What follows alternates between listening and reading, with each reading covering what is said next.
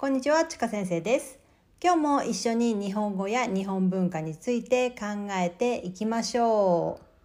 う。今日はですね、盗んで覚えろという日本の言葉についてちょっと考えていきたいと思います。この言葉聞いたことありますかね？仕事の時によく使うんですけれども、その仕事の場所に新しい人が来た時に上司が言う言葉なんですよね。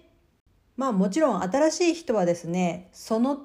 場所の仕事の仕方については全くわからないわけですよね。普通に考えれば、もともと長くその仕事をしている人が新しい人に仕事の仕方を教えるって考えるのが普通ですよね。なんですけど、昔は日本で仕事は盗んで覚えなさいって言われてたんですよね。盗むっていう言葉から分かるように、もともといる仕事をよく分かってる人が新しい人に教えないんですよ。そしたらどうやって新しい人が仕事を覚えるかっていうと、ベテランの人たちの仕事の仕方とかを見て覚える、見て体に身につける、そういうやり方をやってきたんですね。信じられますか？このやり方はすごく効率が悪いと思いますよね。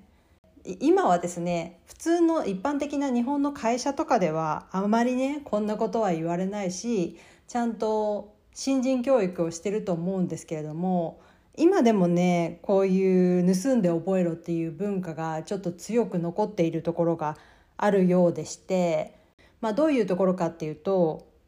料理の世界とかですね、特に和食、寿司職人とかですね、そういうところは皆さんもいたことがあるかもしれないんですけれども、伝統的なそういうお店に行けば行くほどちょっとね、雰囲気がなんていうのかな、厳しい感じがしませんか？もちろんね、お客さんには優しく接すると思うんですけれども、料理をする人たち同士とかだとね、緊張感があったりすると思うんですけれども、それはね、やっぱり昔からの盗んで覚えろっていう文化があると。あとはね、そうですね、伝統工芸の世界とかですね、やっぱりちょっと歴史が長いので、昔からそうやって覚えてきて、それを次の人に仕事のスタイルとして教えて、で次の人ってやっているから、100年200年前の仕事の教え方を今も続けていたりするんですね。仕事の教え方というか、盗んで覚えろっていうぐらいですから、教えないで、あなたは私の背中を見てどうやってやるか覚えなさいっていうことですね。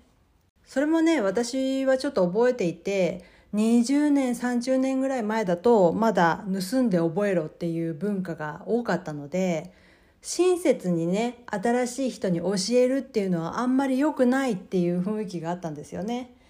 今ね、仕事がたくさんできる人とか、今上手にやってる人っていうのは、昔から一生懸命自分が盗んで覚えてきたものだから、それを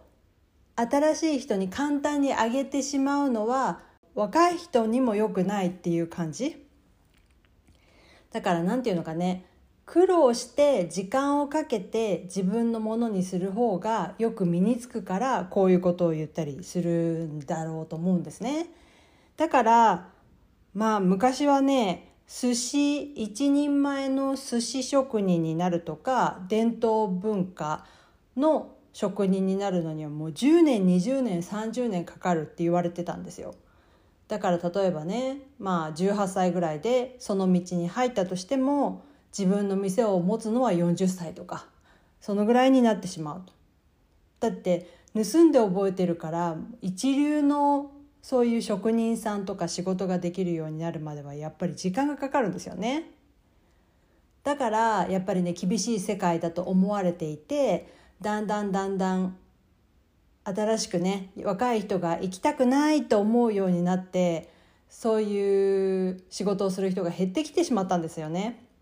今はですね、寿司職人になる学校だったりもあって、3ヶ月コース、6ヶ月コース、1年コースとかで本当に有名なね寿司の職人さんが先生になって教えてくれたりするので、データとかも使ってね、見てわかんないものとかもデータでわかるじゃないですか。そういうのを使って覚えることができるので、10年で勉強することを今学校でね1年で覚えられたりするので、今までは私もねやっぱりこういう難しい仕事っていうのは10年ぐらいかかるから大変なんだなと思ってたんですけど、学校でね1年ぐらい勉強して、その後お店を出してすごく人気のお店になったりしてるのを見るとね、なんかね10年もかけて何も教えないで私を見て覚えなさいっていうのがね、いいのかなって最近ちょっと思ってきたりもしたんですね。もちろんね10年間かけて先輩の本当に素晴らしい技を見て覚えるっていうのは悪いことじゃないと思うんですけれどもね。だからね、いい悪いは分からないですけれども、盗んで覚えろっていう言葉がねとても日本文化の一つを表しているんじゃないかなと思って、この話を今日してみました。コンビニで働くとか普通の会社で働くとか、そういう時にこんなことはね絶対に言われないと思います。マニュアルとかもあるでしょうし。でもね、もし皆さんがねちょっと難しい仕事を教えてもらう時に、なんかあんまり親切に教えてくれないなこの日本人はと思ったらね、もしかしたらその人は盗んで覚えろっていう言葉をすごく信じている人かもしれないので、こういう話もあるよということで今日は話してみました。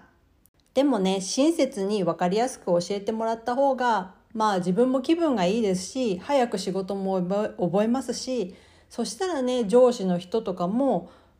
部下に助けられることが多いのでね、私はそっちの方がいいんじゃないのかなとも思いますけど、